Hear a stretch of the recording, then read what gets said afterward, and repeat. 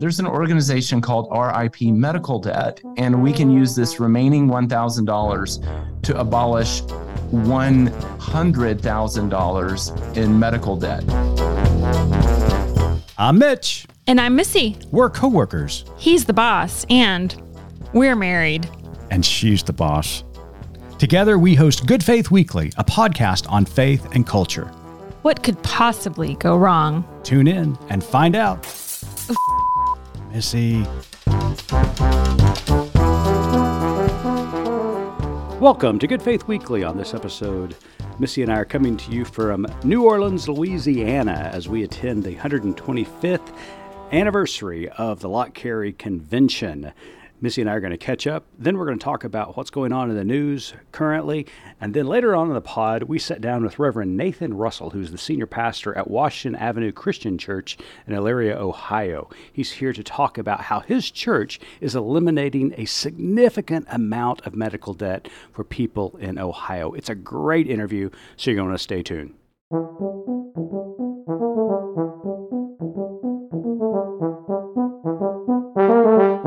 Missy, we are in New Orleans, Louisiana, and you have dressed up for the occasion. Well, it is our third pod date, you know. I don't know what that means. Ladies and gentlemen. Is that not why we're recording in a hotel room, Mitch? Oh, my goodness. I just want to point out to all of the listeners that Missy and I are married, so that was totally appropriate. So, HR, if you're listening, just disregard the latest comment. Right. So, while we're on the subject of being in a hotel room, Mitch. Yes. I'm going to go on a rant. Okay. And I'm going to step on my soapbox. So you are well aware that I have a significant list of grievances against hotels. We travel quite a bit, and I'm always adding to my list. Correct. Okay. So now that I have this platform to discuss with our listeners, I'm going to bring this to the attention. I realize hotels historically were probably designed by men. What I don't understand is they are probably still designed by men. And here's my grievance for today. Watch out, folks. Here it comes. Reflective surfaces, do not belong anywhere near a toilet or on the floor of a shower. Oh, for the last 26 years, ladies and gentlemen, I have been listening to this rant, so proceed. Okay. We are in a hotel room that has a reflective surface right beside the toilet. And I bet you, as a man, have not even noticed this, have you? No, I have not noticed it at all. There are some places... Or I've looked over and said, how you doing? There are some places we just don't need a reflection. One of those is in front of the toilet. Yeah. Another of those is on the floor of the shower. And now a third one I'm adding during this hotel stay is to the side of the toilet.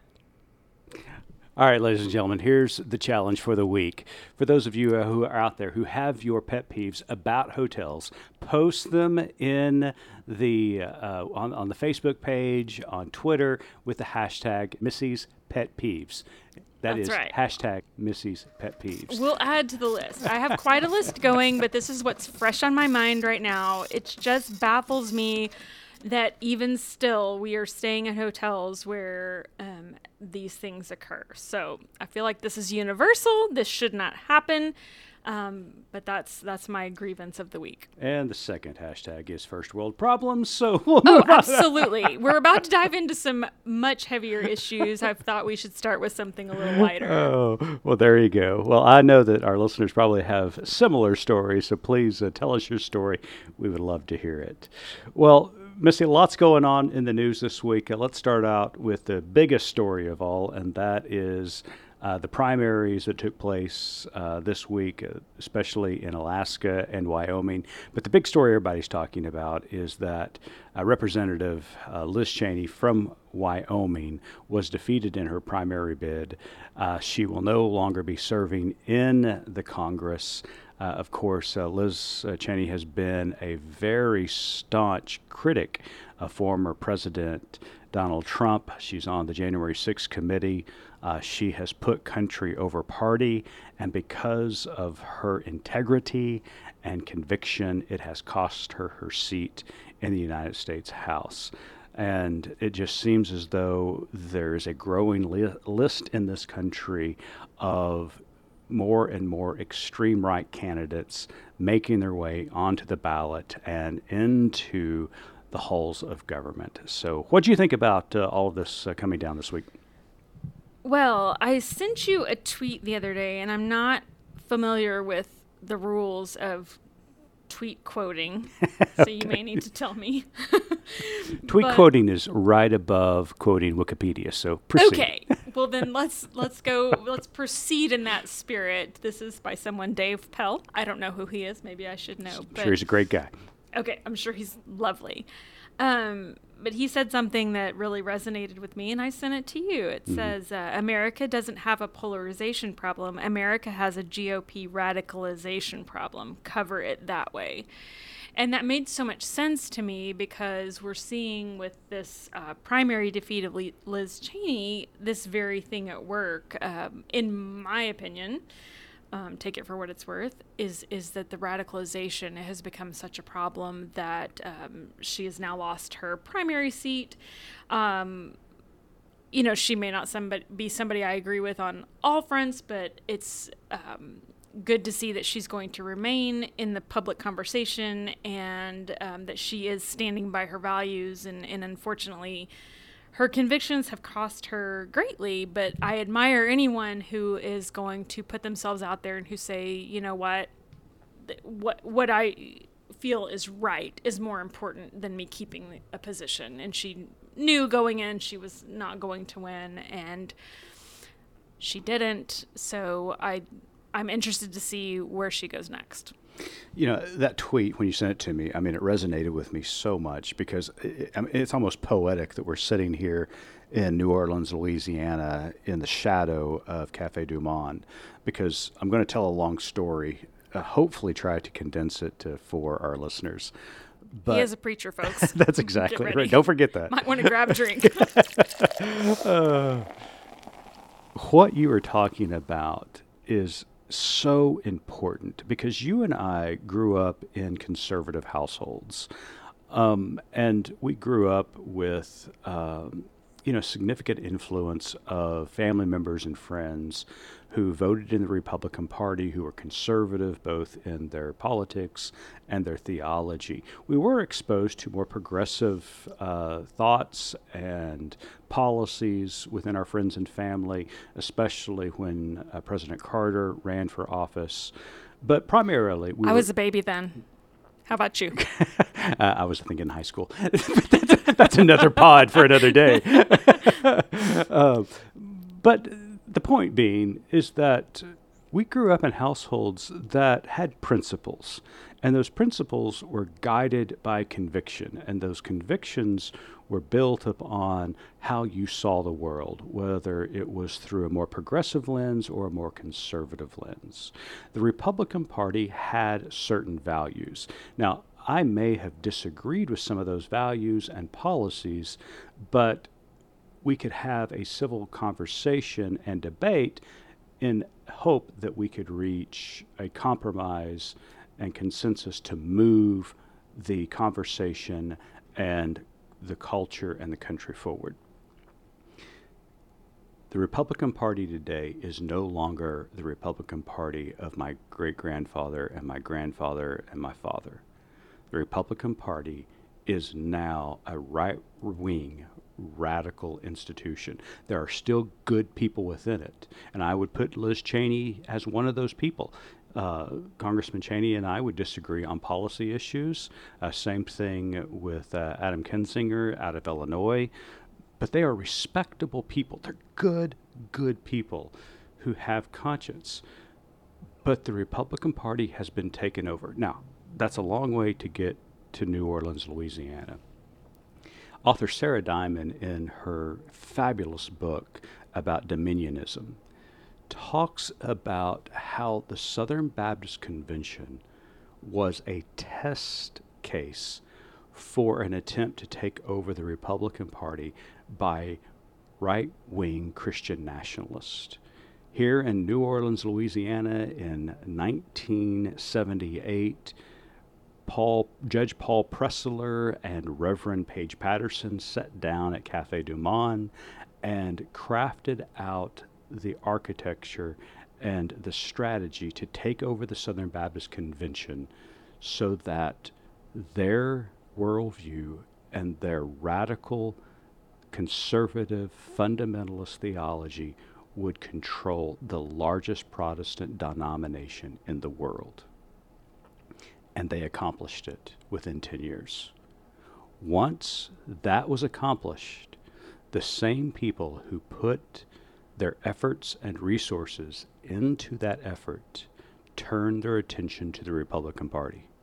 And this is the result of that effort. The Republican Party is no longer the party of Lincoln. It is no longer the party of General Eisenhower.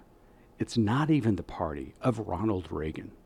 It is the party of Donald Trump, which is a white Christian nationalist party that should send shivers down any sensible citizen in the United States and person of faith. This is a dangerous precedent that we're dealing with, and it's terrifying to think about what the consequences might be if it prevails. I agree. And I, sitting in my pew at 3 years old, how old were you then? 17. Had no idea any of this was going on. And then in 1980, I believe, is when kind of there's another marker of 1980. I don't remember. Well, you had 1979 when the first fundamentalist Adrian Rogers won the presidency of the SBC. 1980 certainly was paramount for the conservatives when you began to see a marriage between the religious right and the conservative party. Or candidate Reagan at the time goes to Houston and talks to the Southern Baptist Pastors Conference, and he said, it was ironic because that's where JFK went when he was talking about separation of church and state and that the Pope was not going to dictate his policies if he became president. Spoke to basically the same group of folks in Southern Baptist, but instead of saying what Kennedy said, Reagan says, I know you can't endorse me, but I endorse you. And there the proposal was made and the wedding was set, and now we've got the siblings of that marriage, and they're not good siblings. No, and you mentioned that, and as a matter of fact, we were in Dallas in, when was that? Was it 2015? I don't know now, but we were in Dallas at the Hyatt Regency off the highway interchange there in Dallas in, I think it was 2015 when the Southern Baptists were having their convention there. And I remember I had run up to our hotel room to get something. We were at another event, and I visibly watched the highway being shut down, wondering what was going on, and finding out later it was when, I guess, Vice President-elect, or at that time just a candidate, Mike Pence, was coming to speak to the Southern Baptist Convention at that time. And it just struck so differently at that point as an adult aware of what this meant when you had a candidate for the vice presidency of the United States coming to speak to a faith-based convention, and just what that meant and where we've come from, and obviously having no idea in 1978 what was going on. Having learned since then how important that meeting was, the fact that we are in New Orleans now, just what all the weight that this bears, in sadness at where we've come from, and how much work there is to do yet in our society. You're absolutely right. And I just, want to reach out to my Republican friends and colleagues, those who are conservative by conviction but are not radicalized. I want you to know that I'm praying for you. I'm thinking about you. I wish that we could work together as the January 6th committee has worked together, because there's too much at stake. I don't say this as hyperbole anymore, Missy. if we cannot get a grip on what is going on in our country, my great fear is that we're headed towards civil war. And I have never said that publicly before. I've never written about it before, but all the markers are there, and it terrifies me. And so I think that there is a vast majority of people of good faith out there, both progressive and conservative, who, like Liz Cheney and Adam Kinzinger, are putting country before party. And we need to work together to get this thing done. Let's talk a little bit about Lott Carey convention that we are attending right now. And I hope you packed well, because there's so much to unpack with this. I see what you did there. Did you see what I did there? Yeah. That was great, right? I've been workshopping that one a while. Nicely done. I want to talk about something Willie Francois, the pastor of Mount Zion Baptist Church, says. And I know he's one of he's a person that you greatly admire and definitely wanted to hear speak at this conference. And I'm going to throw a quote at you and we're going to talk about it. He said yesterday, it's easy for us to do charity work, the kind of individualized one-offs that give us instant gratification. And the work of charity is necessary. It's important. People are hurting now. People are suffering now. People are suffocating now. And so we have to do the work that meets the symptoms of injustice. But that should not absolve us or give us reason not to raise questions about the actual root causes to the problem. Justice makes charity unnecessary. The reason why we have to do charity is because there's so much injustice in the world. I want to unpack this a little bit and hopefully give you a chance to talk, because I have lots of thoughts. Well, it was a great presentation that Willie Francois put together here at Lott Carey, which is a great meeting this week here in Louisiana, 125th anniversary. Just want to give lots of thank yous to Reverend Emmett Dunn and the first female president in 125 years, Reverend Dr. Gina Stewart. They've been gracious hosts, and it's just been a great meeting. But in one of the breakouts, Willie talks about exactly what you mentioned, this difference between charity and justice. The church does charity well, but does not do justice well. He went on to say that, a lot of churches like to do charity on Saturday, but don't want to worship with those same people on Sunday. And I thought that was extremely profound. He also talked about the importance of not advocating for reconciliation, but looking to advocate for repairing the systems that are currently broken. As we came out of the pandemic, many people were saying, we want to get back to normal. And Reverend Francois said, I don't want to go back to normal, because normal was an oppressive, marginalized system for many people in this world. He is thinking more about creative imagination, a divine imagination that sees the world as a more just society. And the only way for us to do this is to bring these oppressive and unjust systems to their knees and destroy them and rebuild them like we need to, in an equitable and just way. And he just did a brilliant job talking about that. So you took a little bit of a different route than I wanted to go, but that's okay. So well, you know me. Yeah, you know me by now. I will say that really resonated with me, because if we make charity unnecessary, what does that mean for us? And I was thinking about charity in terms of, we get to feel good, Mitch. Yeah. When we take part in charity. And if any of you are Friends fans, remember when Phoebe looks for an unselfish good deed and she allows a bee to sting her?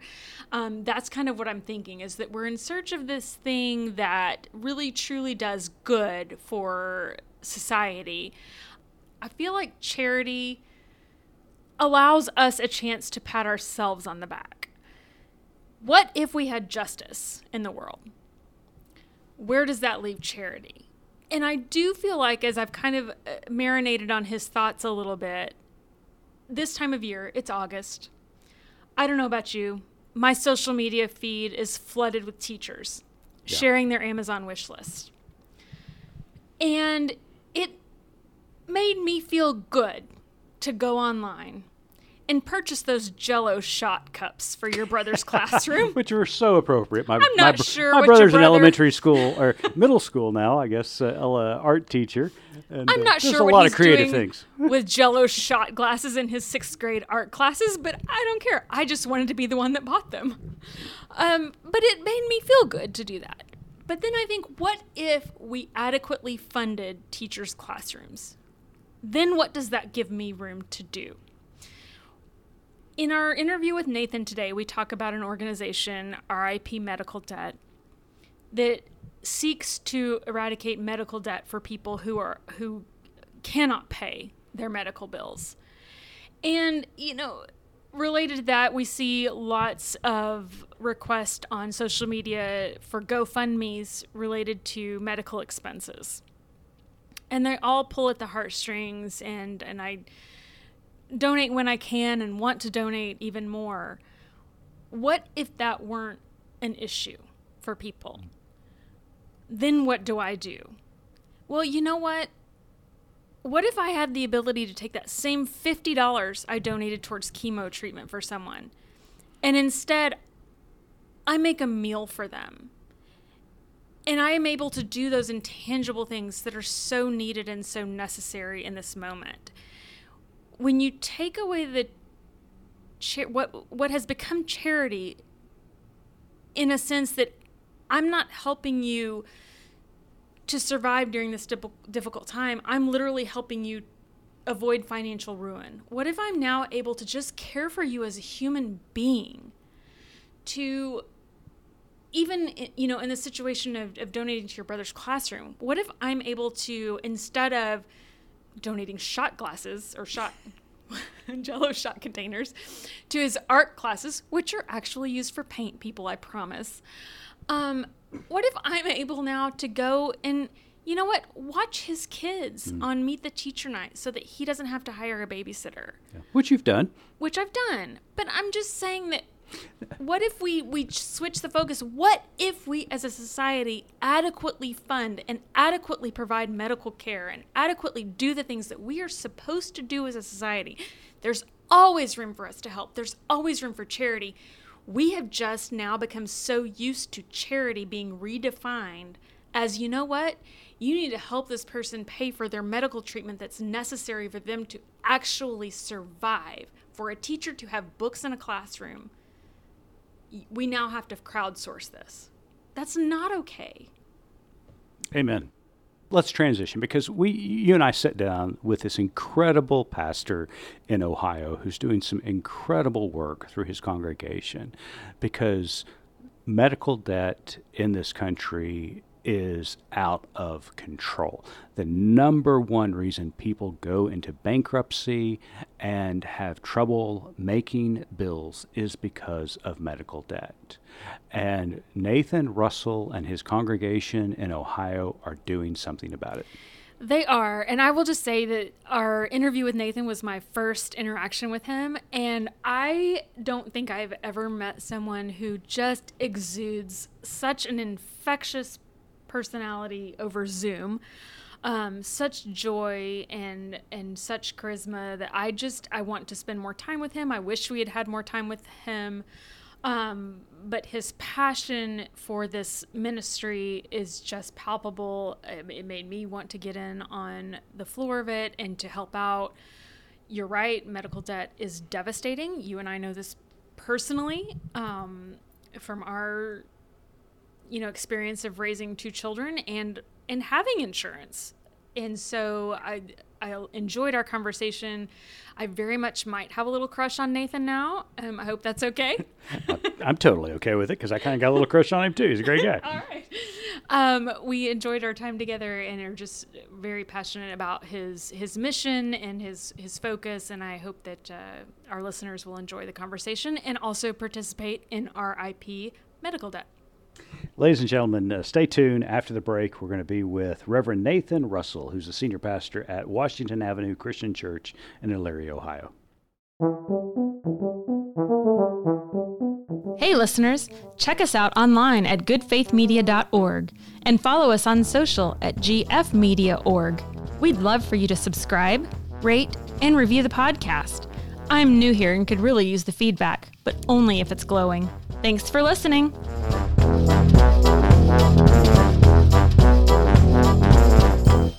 Welcome back to Good Faith Weekly. On this episode, we've got a very special guest with us. Reverend Nathan A. Russell is the senior pastor at Washington Avenue Christian Church in Elyria, Ohio. He graduated from Bright Divinity School at Texas Christian University and was ordained in the Christian Church Disciples of Christ. In March 2016, Morehouse College in Atlanta inducted Reverend Russell into the Martin Luther King Jr. Board of Preachers. Before attending seminary, Reverend Russell earned undergraduate and graduate degrees at West Texas A&M University and completed postgraduate work in choral conducting and music education at Michigan State University. He taught choral music at the high school and collegiate levels for 7 years. Apart from his ministerial work, Pastor Nathan enjoys an active life of music, exercise, and travel. He sings with the Cleveland Orchestra Choir, and in November 2021, Nathan and his partner Chad became dog parents to a German Shepherd named Thunder. My goodness, you're a busy man. Nathan, welcome to Good Faith Weekly. Thanks for having me. So glad to be here. Now, Nathan, you and I met a long time ago at an LGBTQI plus welcoming and affirming group, a Baptist in Texas. And I know that very statement right there, there's much to unpack, beginning with welcoming and affirming Baptist. However, Nathan, you are now a disciples minister in Ohio. So just tell us real quickly about that journey. Yeah. So my dean at Bright Divinity School said once after I preached, there are some things that you cannot extract from a Baptist. So I'm dyed in the wool Baptist. Yeah, that is loaded. Yeah, there are parts of me that will always be Baptist, and the Baptist tenets of like congregational autonomy and soul competency, the priesthood of all believers, resonate with the Christian Church Disciples of Christ. Sure. And so when I was on this journey to leave home in order to find home, there were Baptist tenets that I wanted to find in a more affirming and progressive context. Mm-hmm. And that for me was the Christian Church Disciples of Christ. At the same time, disciples run the gamut just like Sure. Baptists do. So my last few years in Fort Worth, when I was discerning my call to pastoral ministry, I did so at Broadway Baptist. So a part of me still resides at Broadway. And we've even had people from this church here in Elyria travel to Texas to go visit this wonderfully inclusive church called Broadway. So that's amazing. We're all one capital C church, Baptist disciples. Sure. We're in this thing together. Well, we got a lot of great friends in the Disciples Church. And you know what they say about us Baptists, though, Nathan? You can take the kid out of the Baptist church, but you can never take Baptist out of the kids. So as long as they don't wear white shoes before Easter or after Labor Day. I didn't know. Is that like in the Baptist Faith and Message you know 2022? You know this. My grandmother would roll over in her grave if I walked into church with white sandals on the week after Labor Day. Yeah, Nathan, you're finding out that Missy's a little bit of a fundamentalist when it comes to things like that. So, well, I knew the white after Labor Day rule. So Easter is when you get to break out the white sandals. Come on. So the reason we had you here to talk today is because you have a really fascinating story with your church. I'm so intrigued. The church where you serve, Washington Avenue Christian Church, has committed to abolishing $1 million in medical debt, specifically for Lorain County and Ohio residents. Tell us what prompted the church to pursue this goal and the theological conviction behind it. In May of this year, we had a donor give us $2,500 to fund bus tickets to go to the moral assembly that the Reverend Dr. William Barber was leading in Washington, D.C. And we were all set to go. We had reservations. Everything was looking good. Then the person organizing that got sick, and we couldn't go as we wanted. So we had to come up with plan B. And our plan B was we would stream the event here on Washington Avenue instead of going to Washington, D.C. So at the end of our participation in the event virtually, we decided to take the $2,500 that we had been given for bus tickets and distribute that money to make a local, county, state, and nationwide impact. So we did these different $500 donations, but at the end we had $1,000 left over.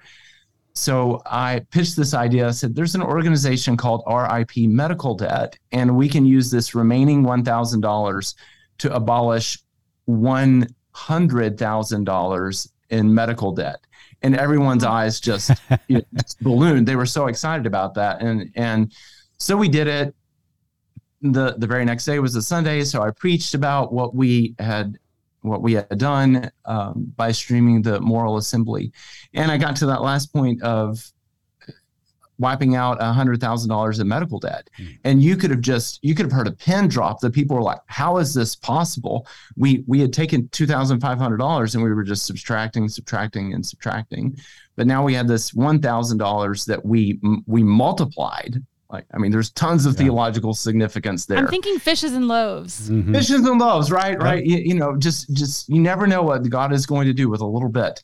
So immediately after that worship service, people said, is there more that we can do, or can we participate in this on our own? And so I said, yes, of course, there are all kinds of opportunities, but there was so much feedback that it was clear the church needed to take on an initiative. So we kicked it to our outreach committee, and they said, you know what, let's set a goal of raising $5,000 to wipe out $500,000 in medical debt. And we thought that was a good, achievable, ambitious goal. The only problem was we met that goal before we even announced it. Wow. So I went back to the outreach committee. I said, so good news and bad news. Bad news is we shorted our goal.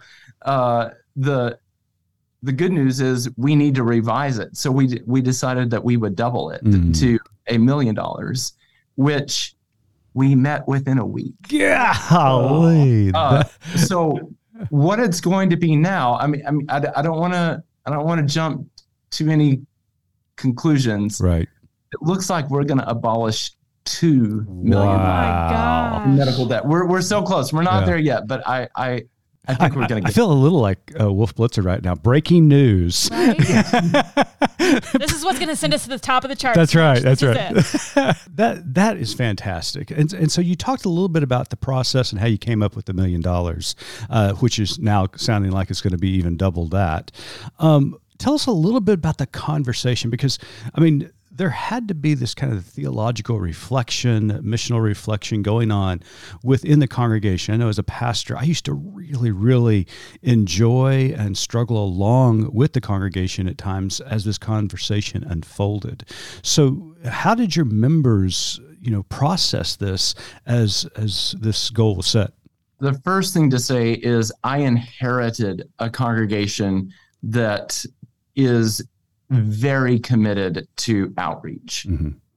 We are nowhere near like in the top 100 disciples churches in terms of attendance or budget, but we have been in that top tier in terms of our commitment to outreach and outreach giving. So that's long been in the DNA of this congregation long before I got here. So I inherited that. I cannot take credit for it. But what is cool to see is how the congregation's wheels are beginning to turn and think about how does outreach coincide with issues of justice. So what's happening now is people know that medical debt is the number one cause of financial ruin in this country. They know that medical care is often not optional. We have to have this, and yet we live in within a system that makes healthcare a privilege instead of a right, and people can go into just a ton of debt to stay alive. And our congregation thinks that is not that system, and the continuation of that system is not part of the future God wants and ultimately will have. I read the article that you sent about your church's story and literally just got chills. We are some of those people who we have not been in financial ruin, thank goodness. But as our children were growing up and, working in the field that we do, we're not, we don't get to have the big corporation insurance. And it was always a fight to get insurance. And even when we did, we've always been able to have it, but it's never great. And, right. As a young couple starting out with 2 babies, they have one little thing, need one little procedure, and all of a sudden we're looking at a bill that we cannot pay. It's still so raw. I just think this is such an amazing thing that you guys did. Yeah. And what's even more amazing about it, Nathan, Washington Avenue is not a large church. This figure you came up with is 3 times your budget. Any church in America can do this, right? Exactly. Any church can do it. And what's cool with this partnership with RIP Medical Debt, once you hit the $5,000 tier, that's when you can start targeting these large portfolios of debt that they're able to acquire. So when I called them and said, look, we want to do a larger debt buyback, initially, we wanted to start with the $5,000 to abolish $500,000. And they said, well, we can tell you right now there's $500,000 in Lorain County that can be abolished. So going back to my congregation and saying, hey, this is going to have a local impact. This is for our neighbors. There was immediate buy-in. And there's another cool part of this too, that when it's all said and done and the debt is abolished, RIP Medical Debt is going to send letters to everyone whose debt has been canceled. And they're going to say, Washington Avenue Christian Church, Disciples of Christ, wiped out your debt. Wow, what a great testimony. This is what the church should be doing, and you're doing it. So thank you so much. Oh, tell us real quick, how do people who need this program access? Is there a way to apply, or is it just a luck of the draw? How does that work? Yeah, so there is some good news and bad news with that. And we've experienced some of that tension, which is a really helpful reminder. RIP buys up medical debt in large portfolios, so it's random. So you can't, quote unquote, apply for your debt to be canceled. Also, there is a formula that your debt. So your annual income cannot be more than 4 times of the poverty level, or your medical debt has to be at such an amount above. So it's not just you can't be wealthy sure. and have your debt forgiven. We've had some people read the newspaper articles in our local media and call the church and say, hey, this applies to us. How can we get involved? And so that's still a tug at my heart to realize that, yes, we can participate in this really good and necessary work, and it will help, but it does not solve the larger issue for everyone. So there's a tension within that to keep in mind that this does alleviate the financial burden for some people, but it does not entirely address the system. But it's a start.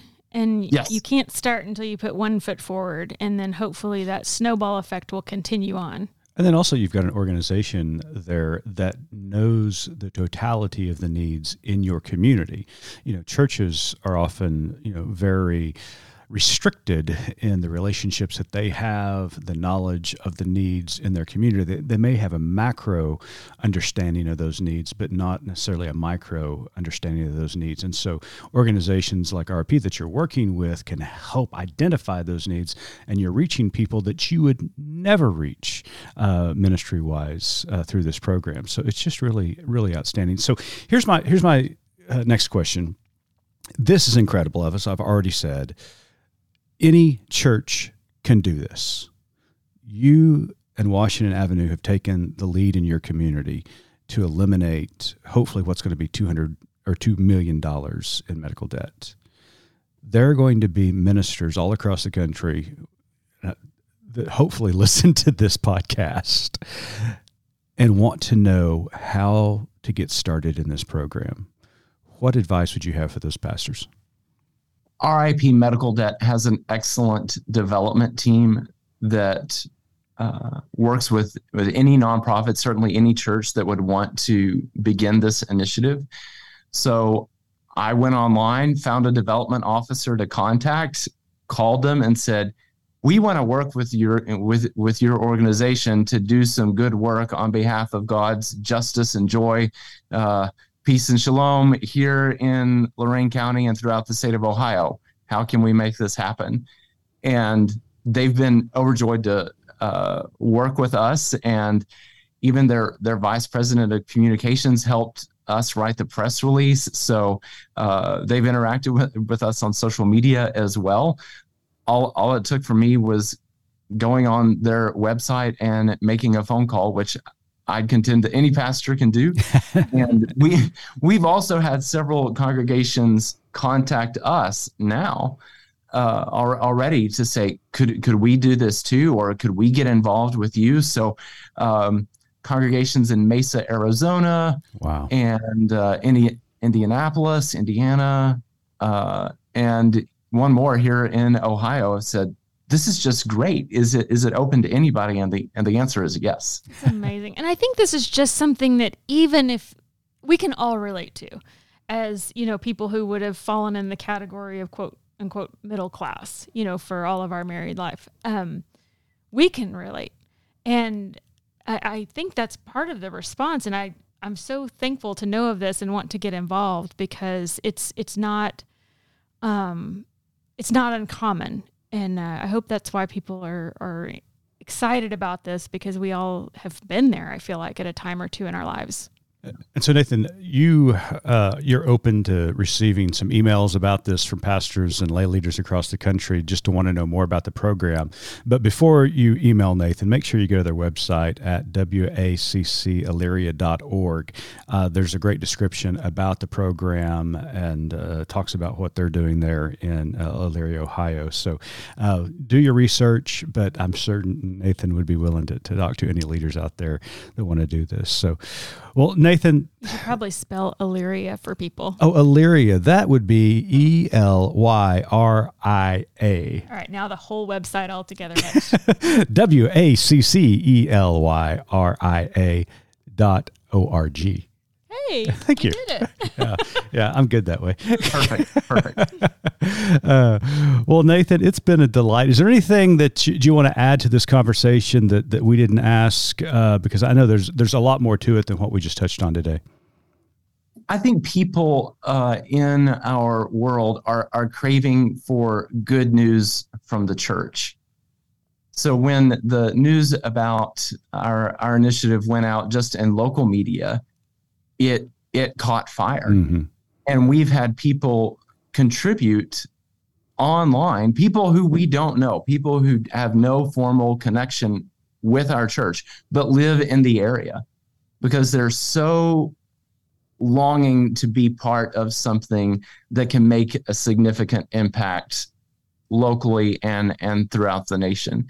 So this is, there are multiple elements of evangelism in this effort, not only for the people whose debts are going to be abolished, but also for the people who make that happen. That is fantastic. Well, we just want to give a big applause to you for your leadership and the great congregation at Washington Avenue Christian Church. Well done, my friend. This is really incredible news and just a great story. And I hope it catches on across the country because, as we've talked about, this is a significant need for people, and it's going to the people who need it the most. So this is exactly what Jesus was talking about. So great job. Nathan, I get the last question. Our tagline, as you may know, here at Good Faith Media is "There's more to tell." In light of what we've discussed today and your work at Washington Avenue, what is your more to tell? In the very best, most beautiful gospel good news of Jesus Christ, there's always more to tell. There's more to do, more to be and to become, more to dare, and more to dream. Who knows where the Spirit of God will lead us and what she will inspire us to do on God's behalf. Well, I will follow that up by saying, are you streaming your services online? Because I need to be there. We are. We have a good online presence. I mean, thanks COVID for causing us to do that. And a few weeks ago, this is the Wednesday worship service that we had following. I'm just going to say some decisions that came down from the Supreme Court. Mm-hmm. We had a worship service. I don't know what you're talking about. What? Yeah. The Supreme Court did something? The Supreme Court did something. And so I was like, all right, we're going to address it. So I wore my Justice shirt and that worship service hit 11,000 views. Wow. So, I think people really are craving something that is relevant and meaningful and true and can help people make sense of the mess that we live in at times and how to work toward good in that. Yeah. Well, Nathan, we appreciate your story. We appreciate the work that you're doing there in Elyria, Ohio. And more importantly, my friend, we appreciate you. You're just doing a great job, and thank you so much. And thanks for being a guest today at Good Faith Weekly. You have honored me with the invitation and the dialogue. Thank you so much.